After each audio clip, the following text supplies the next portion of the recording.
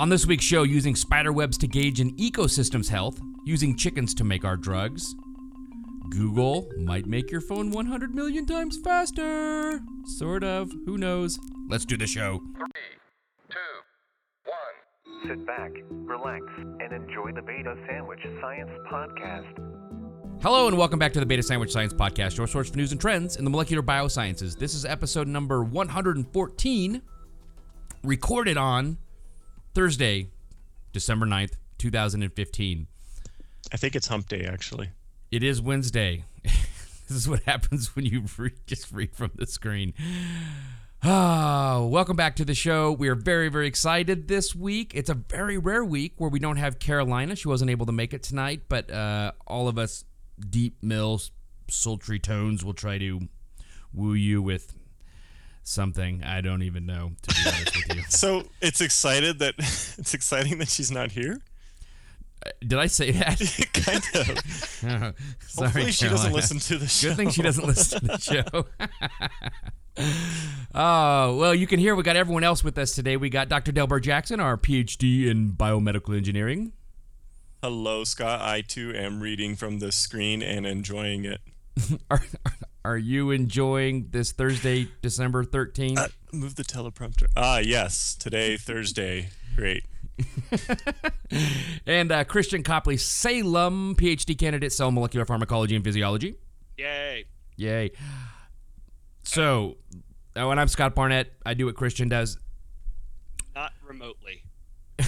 In some general sense, potentially sometimes. This, as it turns out, has been the month of the death illness. Does anyone know what it actually is? I heard something about a norovirus going around. I, as we know from my whining last week, was sick. My wife is just getting sick tonight. I'm sure it had nothing to do with me, even though her symptoms are identical. It could be anything, really. And Christian pretty much died this week. I'm still dying. I don't know if Carolina was sick. Delbert, I know there's issues in your family, so what's going on here? I'm as healthy as a horse and about as attractive. Where did that term come from? Are horses less prone to illness? Are they like sharks and they can't get Well, I think cancer? if the horse is sick, you just shoot it and turn it into glue. So, therefore, Not the a lot majority of of the horses horses. out there are as healthy as horses. Or they pretend to be as healthy as they can be because I know their fate. Yeah, I wish I knew. I know why you say don't lick a gift horse in the mouth. I do know that one. Because Why I is want to that? lick a horse in the mouth.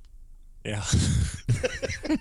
You don't look a gift horse in the mouth because typically when you were buying a horse back in the day, you looked at its teeth to determine its overall health. If it had bad teeth, that means it was malnourished and it wasn't taken care of, and all kinds of issues stem from the mouth well-being of the horse. But if someone gives you a horse, it's very rude to look in its mouth because you're saying, hey, thanks for the gift, but let me make sure you didn't give me a crappy horse here. So don't look a gift horse in the mouth means if someone gives you something nice, just take it and say thanks. Don't be a dick and look at it too much, you know? Yes. I did not plan on saying don't look at it too much tonight. That was an interesting turn. So, there you go. You guys do anything fun in your healthy horseness, Delbert? No, I don't have any interesting stories to share. So in place of that, I'm going to give a shout out to Amazing Grace, the woman who popularized the term debugging, because she actually had to remove a moth from a computer. She was a American computer scientist. She died in 1992, but she was born on December 9th, today, 1906. She's also credited with creating the first compiler. So there. Oh, my goodness. In lieu of an interesting story from me, happy birthday, Amazing Grace. That is pretty cool. We just had the bombing of Pearl Harbor. Is that December 7th? December 7th. That day will live in infamy. And it has. Even people like us who were not even close to being alive still know it. Yeah, I've visited. I think you were out there too. So you probably went to Pearl Harbor, but man, visiting that memorial leaves a deep impact on you. No, I've never actually been out there before. Which island is it on? Oahu. Yeah, I've never been to Oahu before. I've been to Maui like for 2 seconds, and then we were on Kauai. So nice. never been. Yeah, everyone says it's absolutely kind of like it's really like sobering, you know? Mm-hmm. Yeah. Buttons. Speaking of sobering, I have completed. I printed. I had the button maker, and I made a limited edition batch of 50 buttons. They've all been made. They will all be sent out to fans. Like you made them yourself. I designed the design, which I apologize in advance. I printed it out. There's a circle cutter that cuts out the circle, and then you use a metal stamping thing that looks like it's from World War II, and you go and you stamp out buttons from scratch. You didn't like order them online or something? You probably could have, but I had access to a free button printer, and printing paper is cheap, and so I just decided to go the old economical route. And it literally cost me like $5 to do everything. Oh, I like it. Yeah, so I'm sending them out. I'll send you one, Delbert. I got special founders pins too, just for us. Haha. And anyone else who I said I was going to send buttons to, I will. I also promised temporary tattoos. I'm really on the fence about that right now because it will take me a couple more weeks to do that if I want to do it. And I have the pins now, and I'll probably have a little time this weekend. I might just send out the buttons to people who do the want buttons them. now and the temp tattoos for the next contest / Think of those as like a New Year thing. Oh, I like it. It's a tease. Okay, so done and done. If you ordered buttons, you're going to get them. I'm not even going to put a picture of the buttons up because I want everyone to be surprised and delighted by the buttons, even though you will be most likely disappointed. And then I'll put them up after I send them out to everyone there. And that includes you, Delbert. You get your buttons. And that's that. So why am I like especially called out for getting a button? Because I already have mine. Oh, okay. What a good guy. You'll be such a good dad, Scott. You don't want anybody to feel left out. Thank you.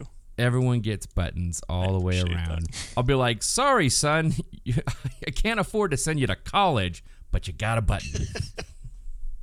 I love you, son. So, as far as me, not much going on. What is our time? Oh, our time's doing all right here. Can I complain about one thing? Of course. It's about merging vehicles, because this has happened to me not once, not twice, but 3 times in the last couple of weeks, and I it's as close as I've gone to road rage as possible. So if I can paint this picture in your mind's eye, just imagine this is the scenario that you've been presented. You are entering a highway or freeway system. It's a straight road, it's fine. You start accelerating onto the highway, okay? There is a car behind you. Now, in this highway, you have a nice little area where you have your own little lane, and then you must merge with what is the rightmost lane of traffic. This is what you do every time you enter the freeway. Except when you have a super a-hole, which has happened, again, 3 times to me. Now, I don't have a Mustang. I have a Ford Fiesta. It's a new Ford Fiesta. It's not breaking any land speed records, but it's got decent acceleration. It can get you where you're going. And so I'm accelerating onto the freeway. And again, I don't have a Cummins freaking V8, and I'm not accelerating from 30 to 70 in 3 seconds, but I'm accelerating at a reasonable pace. I'm not being grandma here. So I start accelerating to highway speeds here. The guy behind me, the said a-hole, does a thing where right as you're starting to merge, they shoot past you and then start going straight. Now, there may be traffic in front of them, or they may just hit 65 and decide to slow down. But what happens is that now my merging lane is rapidly coming to an end, and the guy who was previously behind me that decided it was critical for him to go to 40 to 70 in 1.5 seconds is now to the left of me, and now I look like the a-hole who is bumbling around how am I going to get on the freeway now, because that open space which was meant for me 3 seconds ago is now occupied by the guy who was behind me, and I have to hit my brakes and then kind of swerve in behind the guy because he couldn't wait 3 seconds and merge like a human being. What's going on? Why does this happen? So don't be that guy. If that is you, just chill out, man. We're all getting there. I'm not doing 35 entering the freeway. I'm at 58 by the time we're merging, and I'm rapidly approaching 65, but yet you've given me no option but to swerve around people to try to get on the freeway now at this point. So just don't do that. Sorry, that's what I got. Maybe he gave you an opportunity to No, demonstrate there were no your opportunity. amazing handling skills and the performance capabilities of the Ford Fiesta. You're a wonderful human being for thinking that way. All of that's inaccurate, but I appreciate the effort. But I do want to give a positive shout out. When I went to get these the button things printed out down at the @ONE Center, which is just kind of like the multimedia center at our university, because I can do it for real cheap. I went down to get all printed out. I put what I thought was the appropriate amount of time in the meters.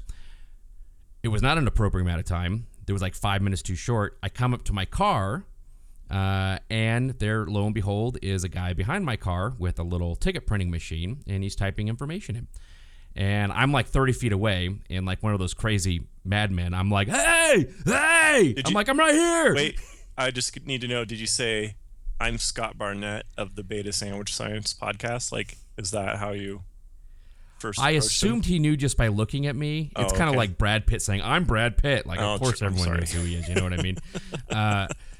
So, and the guy, he looked up, and he's still typing, and he makes eye contact, and he goes, points to the car. He's not going to yell like me because he is not a vested interest in like the situation. He points to the car, and I go, yeah, it's me. And he goes, okay, no worries. And he just walks away. Wow. That was it. Like a decent human being. I've said such horrible things about meter maids in the past, but this guy was actually somewhat reasonably cool about the situation, and he walked away. So way to balance your karmic debt there. You know? It was. It all worked out. Although I would argue I didn't have any debt. I argue the person who cut me off is the one with the debt. But I see where you're coming at here. I'm faultless in all things. I can see that. I'm sorry for suggesting otherwise. Was good, yes. So, anyways, that's my Christian story. still alive? Did the disease overtake him? I mute myself so that when I type and cough repeatedly, it doesn't come across on. Like that. That's what I've been doing basically the entire time you've been talking. So, other than challenging your immune system and causing your B cells to go hyperactive, have you done anything fun that our listeners want to hear about in the last 7 days?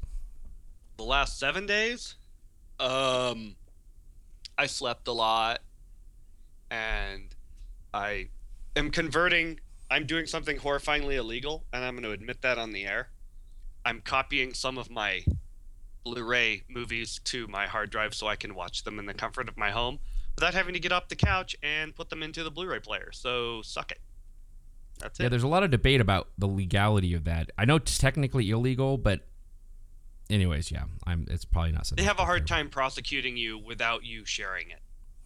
And, well, yes, and the fact that I don't think you would ever get prosecuted if you actually had possession of the physical Blu-ray as well. I mean, that's like the ultimate a-hole. There's some technical law about just making a copy. No. I agree that it's technically illegal, but if you had, like, I paid for this and I'm making a copy for myself, like, that's like a double whammy of, like, be cool, man. That's the parking maid going, like, all right, man, it's all right. Yeah, and it's not worth it for them to go after it because you can argue fair use and blah, blah, blah. And so it's kind of sort of a sketchy ground. But the moment it becomes available on the internet, they're after you. So. All right. And fun fact, too, I have a friend who will remain nameless that's into picking locks just as a hobby because he's a pretty cool person and he likes doing like cool stuff like that. And this friend of mine found out very recently that even being in possession of lockpicks in the state of Nevada is considered criminal intent and is a felony. Yeah. What's even funnier? The same thing applies to the little magnetic gun thing that takes the tags off of clothing in a department store. Oh, no kidding, huh? It's a felony to have possession of that outside of the workplace. Yeah, I had a couple of strippers arrested. And Nevada's only like one of 2 states. Like they have the chart of where it's illegal, and in like 48 states, like it's completely legal to have lockpicks. You just have like unless you're breaking into someone's place, you know. So it sounds like, just as a clarification, in case you loyal Nevada listeners wish to buy some, is possession can be considered evidence of criminal intent. It's only in the state of, is that Tennessee? Man, it's been a while. I think in Tennessee, is it restricted under current law? Every other state, to one degree or another, you can have it. Even in Nevada. Did you just Google that? Yeah. Oh, because we'll have to compare Googling sources, because my Google source said possession is criminal intent. But I would be wonderful. I could tell my friend if that is in fact true. So, oh, you're using tool.us. Yeah, that's a really good site, my friend says. So I'll okay. It looks legit because they have like words, actual and statutes, pictures. like U.S. statute, whatever, Yeah, blah, blah, blah. Anyways, oh my gosh, we have bantered to death here. Probably because there's only 3 of us and we're short of stories. But people come for science, and science we will give them. Science blast. Science blast. A coughing pew. So many fun things to talk about. I have a couple stories. I know Dell has a story, so I'll just kick off an easy one. And actually, this will segue into yours nicely here. And it will start with hard drives, believe it or not. And it is actually a biochemical story and a molecular biology story. So I am into photography. My computer, I've got tons of storage. As a matter of fact, I have a couple 6 terabyte hard drives. If you're really into spending money, you can get a 10 terabyte hard drive. So that's a lot of data, a lot of place to store. You can even get like a terabyte flash drive here. But as is in the past, we've all found out nature has always figured a way to beat us in pretty much anything we do here. And this goes with data storage as well. You know, we talked in the past, and I think it was a story that Dell brought up, or one of us brought up at a certain point in the past, where people are using, in the past, have used DNA as a means to store data. As far back as like 2012, they've actually generated DNA that was stored data, I think it was like a sonnet or a poem or something like that, and they were able to what's the word I'm looking for? Sequence that DNA and read the poem back. So it's pretty cool here. And the reason they use DNA and the reason people are so interested in using DNA as a means of storage is because as far as data density goes, I mean, a 10 terabyte hard drive and the size of that compared to what DNA compared, it's laughable. A ball-sized DNA the size of a grain of rice can hold an exabyte of information. An exabyte is 1,000,000 terabytes. That seems incredible to me. I don't know if either of you can answer this question, but it seems germane. What is if I have a hard drive and I'm assuming it's writing ones and zeros or some sort of, hexadecimal or whatever. What is the unit of each piece of information? Like, what is the unit? It's a magnetic strength. So the disk, it will record onto a magnetic platter. And a 0 is no magnetic information. A 1 is some magnetic information. So how big is that space? Oh, physically, yeah, microns. Yeah, they're very small. Yeah. But I mean, nanometers probably. Are they even nanometers? Well, computing cores are. I'm not entirely sure of the size scale. I guess Christian on storage. Okay. Yeah, with a CPU, we're down to 9 nanometers, something like that. But that's 22 nanometers. Oh, we're smaller than 22. Are we? Yeah, we have to be. So I'm almost certain. No. I know we're reaching the theoretical limit. Yeah, we are, but I don't think we're at 22 yet. Okay. I know because I just researched this for my story. I will look that up. So, but yeah, with storage, it's quite a bit different there. And yes, it seems like if you have this chunk of magnetic information stored in something that is a few microns thick, like how much more density could DNA actually have, right?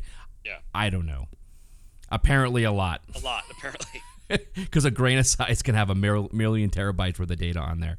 And the other big advantage is not just how much data you can store in DNA, but it's the longevity. If you have a magnetic drive, the chance of it lasting more than a decade or two are very slim before you have a catastrophic failure on there, or besides by the time the magnet eventually demagnetizes and you're not going to be able to restore it. DNA can be measured in centuries or even longer. Geez, we can, if under the right cold storage conditions, you could probably literally have millennia where DNA is not going to degrade significantly. So, but as I'd mentioned in the past, the idea of using DNA to store data is not just theoretical anymore. A few teams have done some basic stuff in the past, but there's been a little bit of a move forward here. And 2 teams from both Microsoft and the University of Washington, as well as an entirely separate group at the University of Illinois, have recently published some results of what they've been able to do. And what's cool is they did a couple things here. One is that they For redundancy, they used PCR. If you don't know what that is we've talked in the past on the show, it's polymerase chain reaction, which means you can take a segment of DNA that you've created. In this case, we're storing a sonnet or a poem, and you use PCR just to amplify that sequence over and over and over again. So if some of that DNA degrades over time, you have a lot of backup copies. It's like having thousands and thousands of backup copies of every single piece of data you're trying to store, which is really good. Redundancy is always good here. And you can also, with this technique, they've been able to add in these small markers to align data and to fingerprint it. So if you can have very unique little sections of code that you go, this code goes exactly here within my DNA sequence. So if something gets broken up in a weird way, you still have a way to pair up the two broken strands of DNA. And it will also is a way of saying that this is copyrighted or was written by this one individual, and it's a very good way to fingerprint your data without anyone being able to do it. And the big problem we have is currently is the speed of writing this and the speed of reading it. It's still very slow. You're not going to be writing and reading information anywhere like you would a DVD or a magnetic drive right now. But that's all just a matter of time. All these things speed up. One of the coolest ways they can read DNA is through a next gen sequencing technique called nanopore. Have you guys heard of nanopore? Yeah. Yes. Yeah, nanopore is really cool. I don't know, for whatever reason, it's my favorite, maybe because it's the simplest to visualize and it doesn't take a lot of brain power, but I also like the principle behind it. You in essence have millions of little holes that are a couple or a few nanometers in diameter, think of like a colander, and the DNA feeds through it, and there's a little they can put an electrical current through there, and it can measure the resistance of whatever is going through it, and it's DNA in this case. And A, T, and C, and G each have a different level of resistance. That is cool. It's super cool. And so as the DNA gets pushed through this colander, it just reads, and it goes resistance this much A, that resistance this much G, and it just goes and it's doing this millions of times in sequence or at the exact same time. And so you can read whole genomes in a matter of like minutes. It's absolutely incredible here. So maybe they'll use something like that. But the Illinois scientist team, they were able to encode parts of Wikipedia pages from 6 different universities. And here's the cool part: through the techniques they used, and they didn't go a lot into this article. I apologize. I should have dug deeper. They were able to edit the written text within the DNA, basically cut out and put in new segments of DNA to edit the DNA like you'd want to do on a normal hard drive, and then they were able to read the edits they made here. And the Harvard University, though, they're only trying to encode data right now and encode it in large volumes. They're trying to encode and retrieve the entire silent film 1902, A Trip to the Moon, which is the first silent film ever made. So they're trying to use DNA, A, T, C, and G to encode an entire film, which is freaking awesome. So we'll see what comes of that, and I'll keep people updated. Not because I'm doing the research still, because I'll look on the internet. But I have a question. What is the fidelity of creation?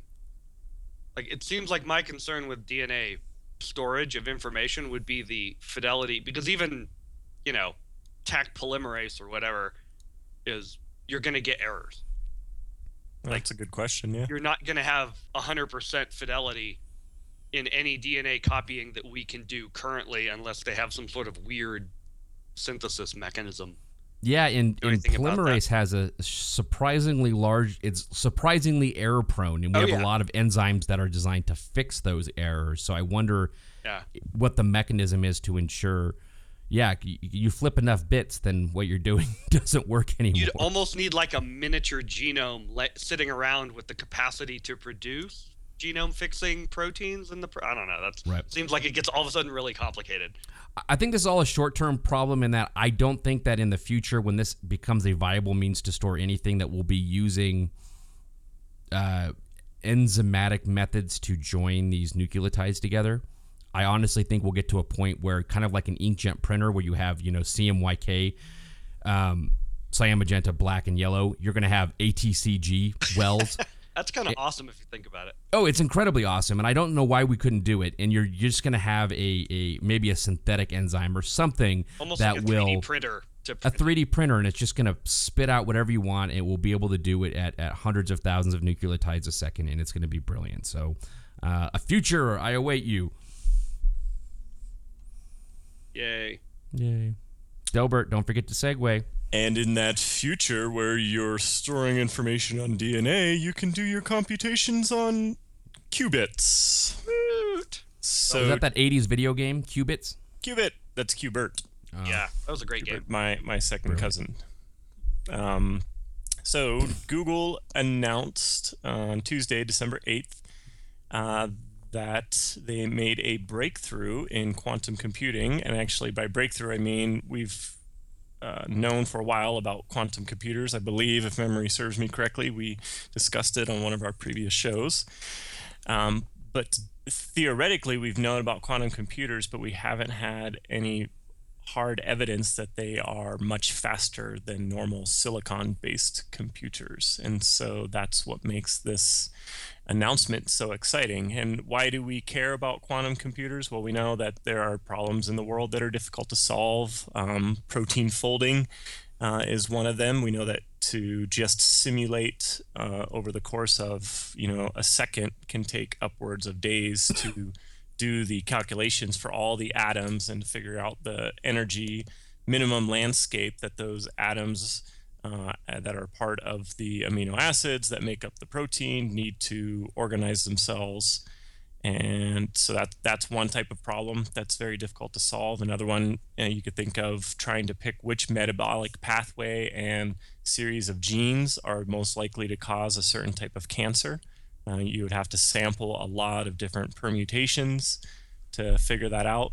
Or if you're Amazon and you want to instantly search your entire global database and find the package where I ordered the latest Spider-Man graphic novel, I mean, that alone is justification for quantum computing in itself. So anyway, in 2013, Google and NASA bought one of these D-Wave systems, and D-Wave is the first company to commercialize quantum computers. And Scott had asked for a little bit of background, a refresher course on quantum computing. So very quickly, if you want to think about, if you're familiar with modern day silicon computing, so to speak, where everything is done in bits. You have zeros and ones, and you have an input into a processor, and basically you sort of put an initial state, do some computation, and then you get the result back. Quantum computers work a little bit differently, and of course, I'm skipping some of the details, but it's instead of imagining a bit that can either be a 0 or a 1, imagine a qubit, which can be a 0 or a 1 or any of the numbers between 0 and 1. So 2/3, like all of them, 5/8, basically, yeah. So there's a ton of possibilities. So this current computer that NASA and Google had purchased from this D-Wave company, it has 1,000 qubit quantum processors. To give you an idea of that, that means that there are 2 to the 1,000 possible solutions that this computer can evaluate. But keep in mind, the principle behind it, or the idea of it, is instead of a normal silicon computer where you might have all of these computing cores and they're breaking up their problems and their calculations, they're doing everything sequentially. I mean, there's some parallelism. If you have like a quad core computer, now you have 4 cores that are doing these calculations in still in sequential speed. But imagine if you could take 2 to the 1,000, which is a very large number. It's comically large. It's like fake large, you know? It's 1 times e to the 300, basically. Or in any case, it's the size of it is that that number is larger than there are particles in the observable universe, just to put it in perspective, I guess. But in any case, the quantum computer can calculate all of those potential solutions simultaneously. So it doesn't have to start, chewing through the problem, so to speak, in sequential time until it gets to an answer. So that's the appealing part of it, is we want to reach that. Now, the announcement this week from Google and NASA doesn't mean that we're there yet. What they have proven is a very sort of narrow application for quantum computing, and it has to do with something called quantum annealing.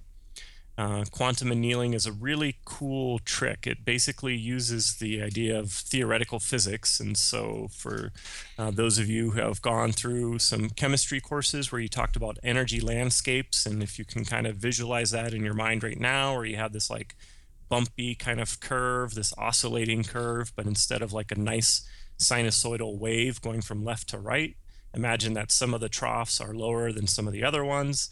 Some of the peaks are higher to the next one. And so, did you say energy landscape? Yes. Sounds like an indie band. Imagine now a particle traversing this energy landscape, and the troughs are states basically. And so you could have, infinite number of states in there. And as this particle moves from one state to the next, it's usually thermal fluctuations that get it from one state to the next. This is when you only have thermal calculations. This is basically what normal silicon computers can do, and this is called just simulated annealing, where only the thermal energy of a single particle is going to determine its probability to go over one of these energy humps and end up in another state. Now you might be thinking, okay, this is good and all, and you could see the application, of course, to something like the problems I mentioned at the beginning, calculating protein folding or determining which combination of metabolic pathways and series of genes are going to give rise to a cause of cancer. But the cool thing is that back in '97, it was shown that this sort of thinking, applying like a physical mentality to problems, actually applied to almost all problems. I shouldn't say all problems, two different types of problems. One would be the optimization problems. So that's what I'm talking about right now. Imagine an energy landscape, and you're basically using physics to determine, what is the best solution. But that energy landscape doesn't have to represent a protein path or metabolic pathways. It could represent, if you had X number of stocks on the market and their values are this at a certain point, and you had $1,000 to invest, what is the global solution for the best stock that you should invest in at that given time?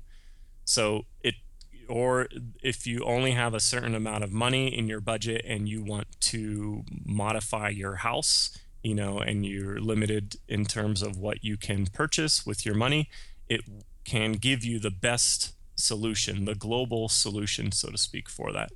Quantum annealing is a little bit different than a true quantum computer because it doesn't necessarily sample the entire global space, but for the most part, it can give you your optimization. And then there's another type of problem for quantum annealing, but in any case, this is what Google had compared. So they did simulated annealing on a traditional computer, and then they did something called quantum Monte Carlo, which, if you want to think about it, is similar to quantum annealing, but it's a way to do it on a traditional computer. So that's another challenge in quantum computing, is that we, until recently, in the last decade or so, we haven't had actually quantum computers that we could apply these quantum theories to, because again, these are new computers. They have qubits, so they require kind of a new way of programming. So the D wave actually, though, can be put or gives Google now the ability to actually test quantum annealing, an actual quantum computing sort of algorithm on an actual quantum computer. And when you do this, you can go to their Google research blog and see their post from yesterday. Otherwise, it's also hosted on the archive, but you can see their nice little graph, and it shows that their quantum annealing problem, and what they did is they took a problem that had about 1,000 different variables, and they wanted to solve that function, and the D-Wave did it at 100 million times faster than the simulated annealing, or the QMC, basically than the traditional computers that you might be listening to Beta Sandwich Science podcast on right now. Mind-numbingly fast. Yes, it's extremely fast. So the blog is really nice because they say that this doesn't mean that we now have quantum computing that can be used tomorrow for practical problems, but it shows probably for the first time that yes, there is the potential to have a computing performance increase using quantum computers. And they make some capitulations. They say that you could probably get better results using kind of different algorithms on other types of quantum computers, but they said that those might not scale as well. So the next step is that they're looking at this from a hardware standpoint, and they're going to try to find more practical problems that they can apply this to. So is this, if I'm hearing you right, is this good at brute force solving problems, things with lots of variables that Yes. So two questions. Because the idea, Scott, is again that it solves it instantly. And so if you kind of look at the architecture for the D-Wave computers, and I don't understand them perfectly well because there's a bridge from you sending a problem to the D-Wave computer servers. It actually has to translate it from a digital signal, because you sent it zeros and ones, into an analog signal. And I'm not quite sure like the theoretical considerations of how they do that, but essentially then they zap it onto the qubits, which are really just atoms for the most part, and then they near instantly get the answer back. So it's not like a typical computer that kind of has to churn over it, because they can sample that global landscape, if you will, and instead of doing what our computers do, which is simulate kind of all of the potentials in each of the potential answers, it just looks at it at once and basically minimizes it in one loop, one click of the clock. So something you said just actually like helped me dial in something if I got it right, which makes a lot of sense. Like, so to use an analogy, I know that audiophiles really like records, and one of the reasons they like records is because of something they call, and people argue against it, but it's called infinite resolution, which means that because it's an entirely an analog process. Go ahead. I'm just saying yes. I see where you're going. Because it's all processes when you create a record are done through an analog process, at least in the past they were. That if you look at the waveform that's getting to your ear, you can break that waveform up into an infinite number of pieces, and there's going to be, no matter how small you break it down to, there's always, because it's a nonlinear line here, you have a waveform, there's going to be so much more information that can be contained within an analog waveform than a digital one, because a digital has limitations. It has to make ones and zeros. It has to cut out information in order to encompass it, because you can't have an infinitely complex digital file, or it would be infinitely large. Whereas waveforms don't have to deal with that. With quantum computing, you're converting the ones and zeros into this quantum analog form, for lack of a better term, because I don't have the vocabulary. But and that way, because you said there's an infinite number of positions between 0 and 1, by converting that to an analog qubit or quantum bit, that's how it's using. At least that's the pool from which it can solve and create infinite things between the two numbers. Am I at all in the ballpark here? I mean, I think that's a helpful way to probably compare it. But a better way is to think about it in terms of there being, I mean, again, if you can think of your problem and the potential solutions that you might have to it, is that if you can map your problem onto a quantum computer, and in this case, the 2 to the 1,000 possible solutions can be instantly mapped to it, and it will instantly find the global minimum using this quantum annealing concept. Or in other words, it'll find the best answer out of that. So, it's not just the infinite complexity, but it's kind of like in computing, like if you do programming and all, it's like having an array or a hash where you can instantly access any piece of information. And in this case, truly instantly, all at the same time. It's a database that has complete accessibility and instantaneously. Right. It's the instantaneous part that probably is. That's cool. So the two things I want to know is when is someone going to use this to mine Bitcoins?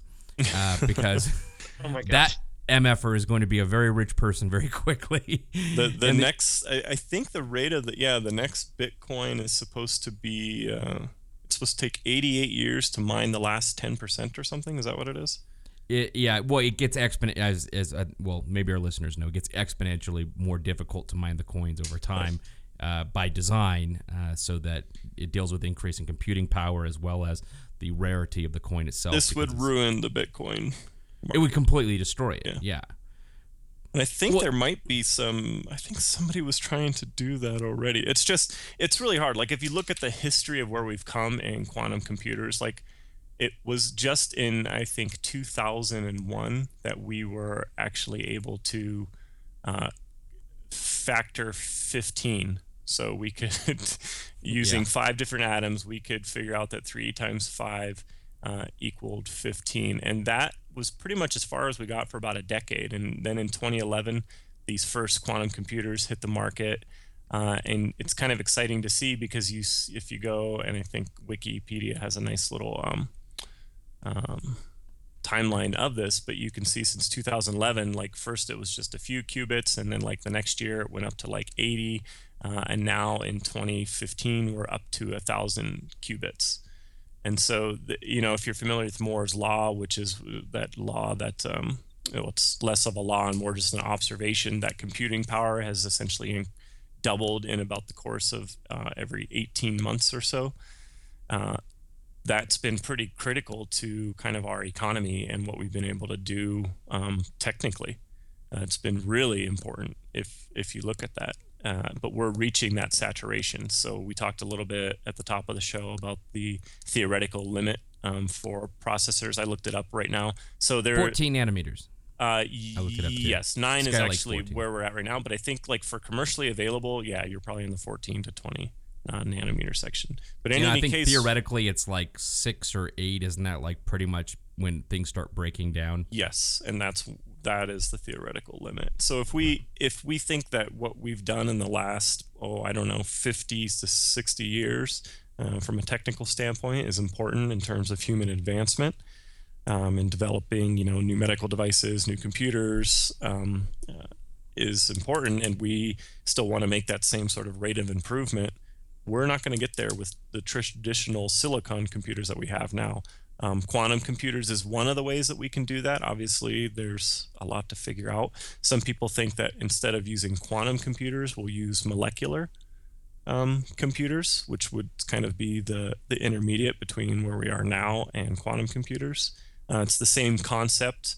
It's just a little bit easier to keep them stable. So one problem with quantum computers, so these computers actually have like many layers of radioactive shielding, is because you can get what's called decoherence in the qubits or in the atoms that are used to do the computation. So you can imagine if those atoms are not tightly controlled, there's any sort of interference or instability in the system, you're going to screw up your entire computing core. So molecular computing, which again wouldn't have more possibilities than there are particles in the universe to them, but they would still have enough probably to give us a huge advance and keep us going on the Moore's law, are a lot more stable, because we can use like graphene molecules and graphene molecules to do the computing. You guys have seen Minority Report, right? Yeah. Yes. Right. Cool movie. I really enjoyed it. Tom Cruise. So to me, like, if there is a basis to which Minority Report can be built, to which we are able to detect thought crimes, which, if you haven't seen the movie, is crimes before you committed it. This is the basis to which I think you could build that, which is, if you think about people, we have a few billion people on planet Earth. Most of them are being tracked continuously, willingly, via their smartphones and the internet and all these things which can be accessed by computer systems, and it is completely computationally prohibited, time prohibitive, cost prohibitive currently to track and try to make huge inferences about behavior with so much data. But get yourself a decent quantum computer. Can you imagine, like, they're like, well, statistically, Scott, based on people like you, because you're searching this stuff, and because you did this, and because you went from here to here and here and here and here over the last 48 months, but you decided to go here one day, that in 43.1% of the times mean you're going to murder someone. So we're just going to lock you up. You know what I mean? Like, I don't know why that couldn't theoretically happen. Yeah, and that's the other, I didn't go into it, but I talked about there being two types of problems you can solve with this quantum annealing. Again, what we've seen today from Google, it isn't like the universal Turing machine. To get to that point, that's probably 100 years out to get to that point in quantum computing. So really what we're talking about is, imagine like if you had a computer that could only do addition and division problems. That's sort of the same thing. So this D2 system that Google and NASA have, which costs who knows how much, it solves those optimization problems. And then the other one is the sampling problem. And that's where, instead of trying to figure out kind of your best energy minimum in the energy landscape, if you want to keep visualizing that in your mind, I know it's hard in a podcast to kind of discuss some of these things, but imagine the other way. If you already know the particle, but you want to find where it exists in the energy state, what it looks like around you, that's called a sampling problem. So you sample all of these different spots basically in that landscape, and it's the same thing. So you can take all of these data points about Scott, every last minutia detail in your entire life, and build that landscape. And now we can see the comparative probabilities of, okay, here's the state of Scott not being a murdering psychopath, and here's the state of him is, and now you could do the optimization problem to see what the likelihood of it that you'll enter that state. So the sampling problem, in other words, is useful in machine learning. So now you can see why Google is interested in this, because obviously machine learning, they're trying to use that to solve like search problems. But really now imagine, we talked about getting answers back almost instantaneously. Those optimization problems, there's a class of them that's related to searching. It's called Grover's algorithm. That's related to searching through databases. So you can really see where Google's motivation is in all of this. Well, thanks, Delbert. My pleasure. Thanks for fun story. Chat about it. Yeah, it was a huge. I mean, this is huge. This really is huge. When you look back at the timeline, 100 years from now, whatever it takes until quantum computers are used, this will definitely be one of the dates in there. The first real representation or proof of quantum computing in a practical sense. Skynet's coming. Get your doomsday shelter ready, people. So I had two stories. Both of them are very short, but I'm only going to do one of them so that we can get to our science game here. Do you guys want to hear about spider webs or pharmacology with an F? Pharmacology with an F. I got to go with that too. I agree. Okay. So, generally, the drugs we create and distribute, like aspirin, are small molecules, and they're often plant-derived. But what we do is we tweak them a little bit, we mass-produce them, and all is well. And they're almost always small, relatively simple molecules because it makes the chemistry of mass production really easy and cheap.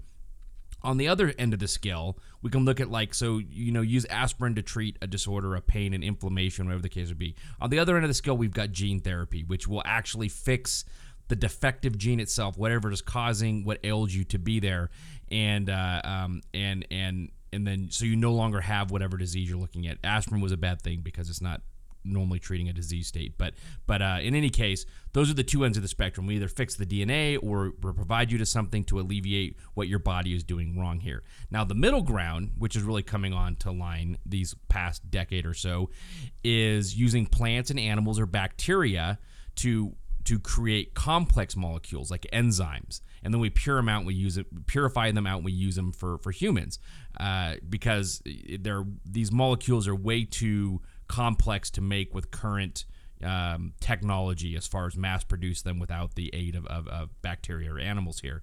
And many diseases are the results of defective enzymes, so it makes sense that we want to get them back inside of you to use as a temporary measure to stop whatever the lack of the enzyme was causing here. A very simple example that most people are familiar with is lactase. If you're lactose intolerant, you don't produce the lactase enzyme. You can't break down lactose, which is a sugar a sugar in milk, and it causes you to get the poopies. You take lactase. the poopies, you take or the gassies and the poopies, and I live with someone who has that, and it's not just the poopies. It's a terrifying death cloud. Just saying. So to prevent the terrifying death cloud, that individual, before they take lactose, can take a pill that contains lactase, the enzyme that breaks it down, and therefore no death cloud is formed. Or less of a death cloud. Less of a death cloud, depending on how bad the situation is here. So keep that in mind, and I'll say that the FDA, which is really cool, they have just approved a chicken that has been genetically engineered. So we actually did gene-modifying, genetic engineering to a chicken to produce a specific drug inside of its eggs. The drug is called Kanuma, and it's a recombinant human enzyme made by Alexion Pharmaceuticals, and it replaces what is a faulty enzyme in people that have a rare inherited condition called lysosomal acid lipase deficiency, and this prevents your body from breaking down fatty acid molecules into the cells. More specifically, it causes fat to accumulate in the liver, the spleen, in the vasculature, and in infants it can strike very quickly and it can be fatal. So what they're using is a chicken. They're genetically modifying the chicken to produce a very complex enzyme for a human enzyme that could not be made inside of a lab here. And these new class of drugs, as I suggested going into this, are called pharmaceuticals with an F, because farm for animals, and it's very clever. And it goes back before just this drug that was approved. In 2009, the FDA approved a genetically modified goat that produces an anticoagulant factor called TRIN. It's an antithrombin in the milk. And last year, the FDA authorized a drug treating hereditary angioedema that is produced by transgenic rabbits. So now we have goats, rabbits, and chickens all producing enzymes and large complex molecules that can be purified out. You're not eating the egg, you're not eating the milk or the rabbit. They're purifying out this molecule, and it's probably been his tagged or something. I don't know what exactly they've done. And you can easily purify the molecule out, then you give it to the individual. So it's a very cool thing here. And now don't get this confused with genetically engineered animals that we eat. Like we talked about just a couple of weeks ago, the Aqua Advantage salmon that was just approved by the FDA last month. And with those, it's a transgenic animal that has a modified gene, maybe even from a different animal, but it's being used to excuse me. It's being used to cause the animal to grow more meat or have more mass or to develop more quickly. And we eat the product of that. It's not meant to affect us at all, other than to make the animal more tasty more quickly. So the other thing they mention is that these transgenic chickens, they're not intended to enter the food supply at all. They're just used to create these drugs. But just like with the Aqua Advantage and other transgenic animals, people are worried that the modification is going to get out and it's going to become part of the larger system, which is a very vague general concern. I think it is a moderately valid concern, but it's not enough to stop people doing something like this. It's especially with a chicken. The chance of a fish escaping and getting into the ecosystem, I think, is probably greater than a chicken. A chicken is a very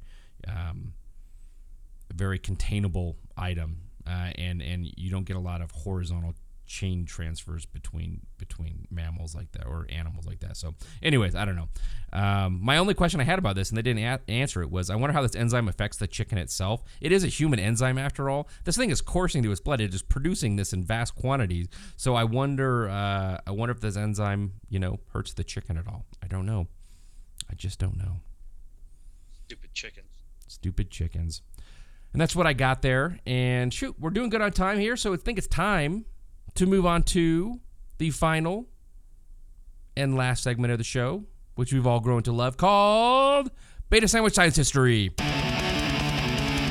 Sandwich Science History. Something, I don't know. Yay. That's some sweet music there. Music. Are you gonna put it in this time? Thank you, Del, and I will be happy to tell you that it's been in every time, and the individual who's concerned with that... I couldn't feel it, I mean hear it. Yeah, when I went back and listened to that episode yet again, it was still not there. That is just completely inaccurate. I will give you the exact time that it was in. Actually, do that, because I'm curious as to why I'm not hearing it. Okay.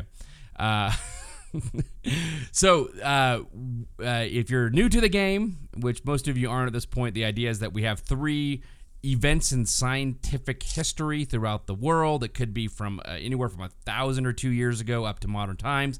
There are 3 stories, there are 3 scientific events, and our host, and you at home as well, need to put them in the correct order, as in when they happened, oldest to newest. This week, we have a theme as well. I like the theme ones. I think we should always do theme ones. Because everyone is sick and dying, it is all about viruses. So these will all be virus-related stories. Well played. So, the first story, or the first scientific event, I should say, is this was the year that the first human virus was described that caused yellow fever. Okay? So when did we first say, now this isn't the first time someone knew they had yellow fever. This is when we knew a virus caused yellow fever. Okay? Are you talking about identifying the virus or just saying, hey, it's a viral infection? This is when a report was submitted hypothesizing that mosquitoes transmitted a virus that caused yellow fever.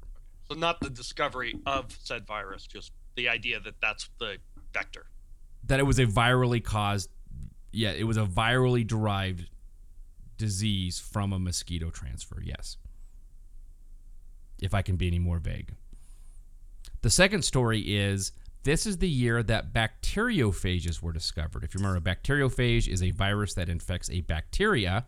And fun fact, they're generally innocuous and not terribly damaging to humans. And they can be used as alternatives to antibiotics in some cases because they're going after bacteria. And if we can train a virus to kill the bacteria we're interested in, then we don't need to use antibiotics. So when were bacteriophages discovered? And the third one is, this is the year that they found out that tobacco mosaic virus is a disease caused by a virus that will pass through filters, and it cannot be seen with light microscope, and it will, again, affect tobacco leaves.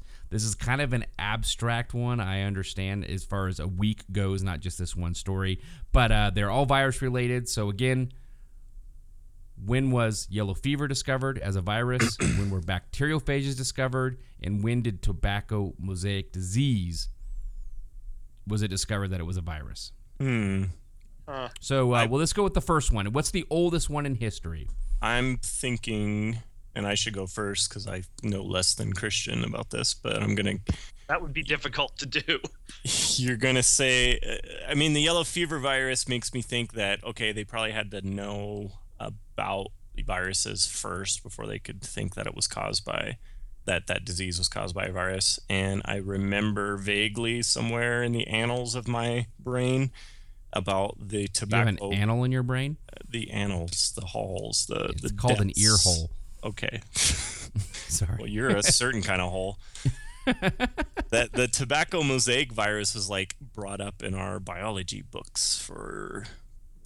So I'm going to say that's the first. The discovery of that was the first. The tobacco one is first. And if you were to ponder a year, what would you say? I'm going to say like 19... That was probably makes me sound really dumb. 1910? 1911? 1910. Okay. Only need that in case it comes down to a tie. Christian, are you in agreement? Is tobacco mosaic disease the oldest known virus or something else? See, I was thinking that was the newest. You're welcome to think that. So what do you think is the oldest then? I want to say... Oh, God. See, it's tempting to say the yellow fever because you're just talking about them saying, hey, this is a virus, not this is the virus that does it. Right. So that's sort of an older thing, although... You've got a lot at stake this week, Christian. I suck at this game. Like, I am flat out terrible at this game. So I don't really have a lot because my expectation for myself is 0. Bacteriophage. When was that discovered? Been using those for a while. I'm going to go with just my random instinct and say that yellow fever was the earliest, and I'm going to say 1900.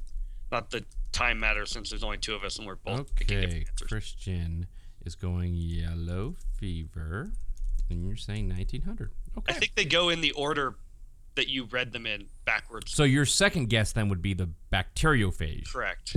Okay, so Christian is going bacteriophage. In what year would you think that happened? Oh, geez. Maybe the 20s or 30s? I feel like I might be early on that. So we'll just go 1930. We'll split the difference for you there. Or 1925. What do you want? And then do 30, and then 1950 for the virus, the tobacco virus. Okay, tobacco 1950.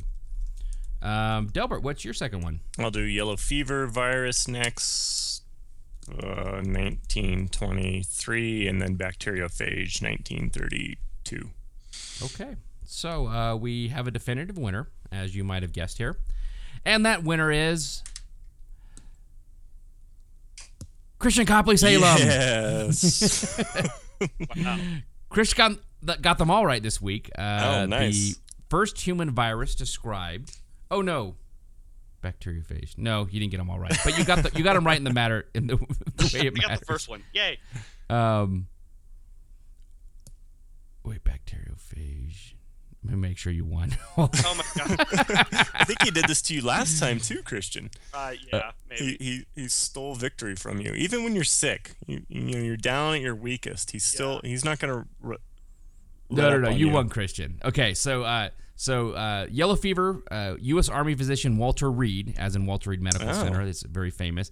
After pioneering work in Cuba, he reported in 1881 the hypothesis that mosquitoes transmitted the deadly My disease. date was not that far off, actually.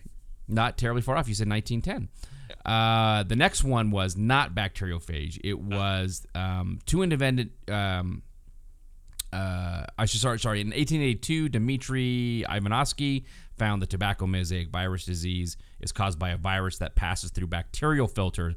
Up until a lot of this area, this is 82. This is only a year after this. So It's right like around the same late. decade. Right, and right around the last, like right around the end of the 19th century, we started figuring out about viruses. And before that, we thought that we knew what bacteria were. You could even see them in microscopes. And we thought they had these really good bacterial filters. And they're like, hey, we know that bacteria can cause diseases and all these sort of things. So they had filters that could filter out the bacteria. And then they started realizing that, no, in fact, there's a problem here. Things can still get sick. Even when we're using these bacterial filters here. And that goes into the third story, which was the bacteriophage. And this is where it really dialed in. This wasn't until 1950 that we discovered bacteriophage. Wow. Yeah, I know, right? You'd think it'd be much earlier than that. Two independent investigators, what they found was that in the UK, they accidentally found out that a filterable agent, which is a virus that caused the bacteria to die, was growing, or to grow in lice, die. And they showed that it could pass through a porcelain filter and it could be transmitted to other colonies of the same bacteria. And he wasn't sure whether or not it was a virus or what was happening here. And he called it a bacteriolytic agent because it was blowing up bacteria.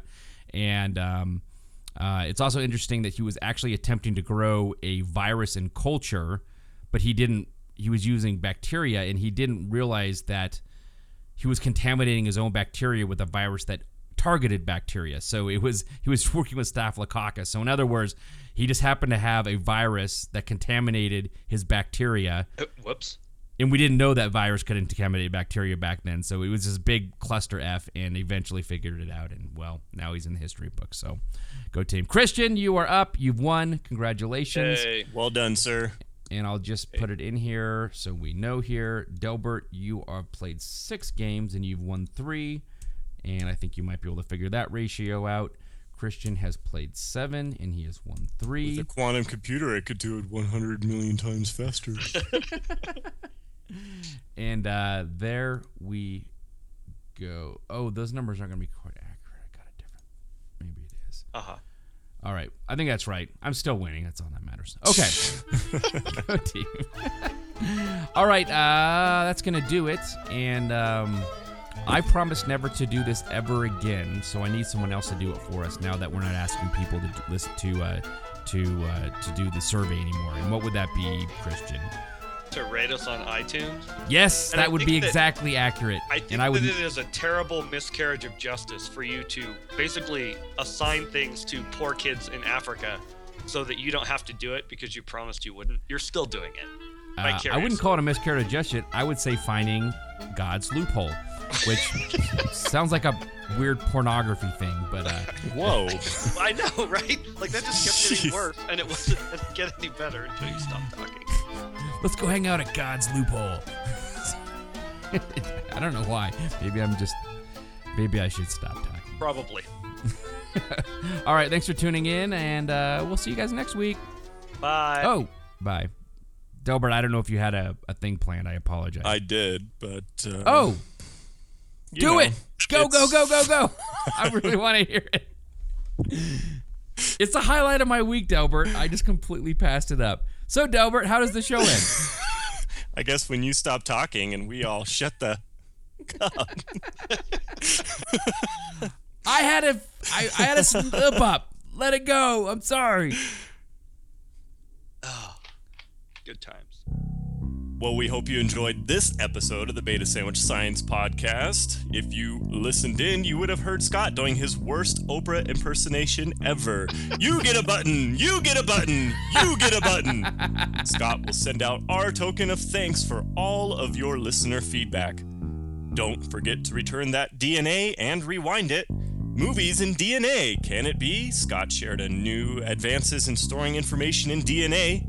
He's anxiously waiting for Sharknado 3 to finally hit a skin cell near him.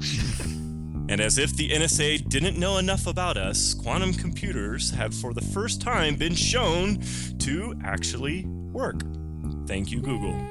Yay. And haven't we given enough? Is now the new battle cry of chickens everywhere thanks to pharmacology. In addition to stealing their babies' eggs, we can now also get drugs from genetically modified chickens.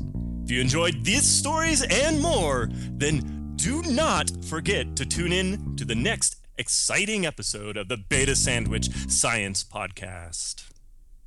Yay! That's All right. up. Sorry, Delbert. That's totally clucked up.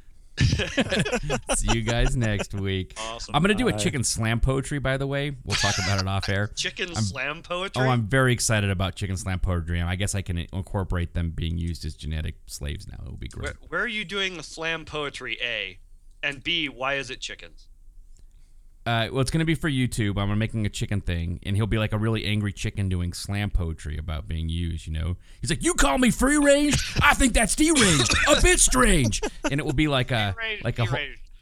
Oh, my God. He'll just be a really angry chicken Yeah. in a chicken coop about Wait, his so you life. had like one, that's the basis for your setup? You had one rhyme? No, I got lots of rhymes, but you have to wait for it. Slam It's a poetry tease. should never rhyme. When is Well, this? no. When is this going to happen? It's supposed to be syncopated. It will happen. We got to go. I'm still recording. I'm going to stop now. Yeah, please. They've endured enough. Bye, everyone. Bye.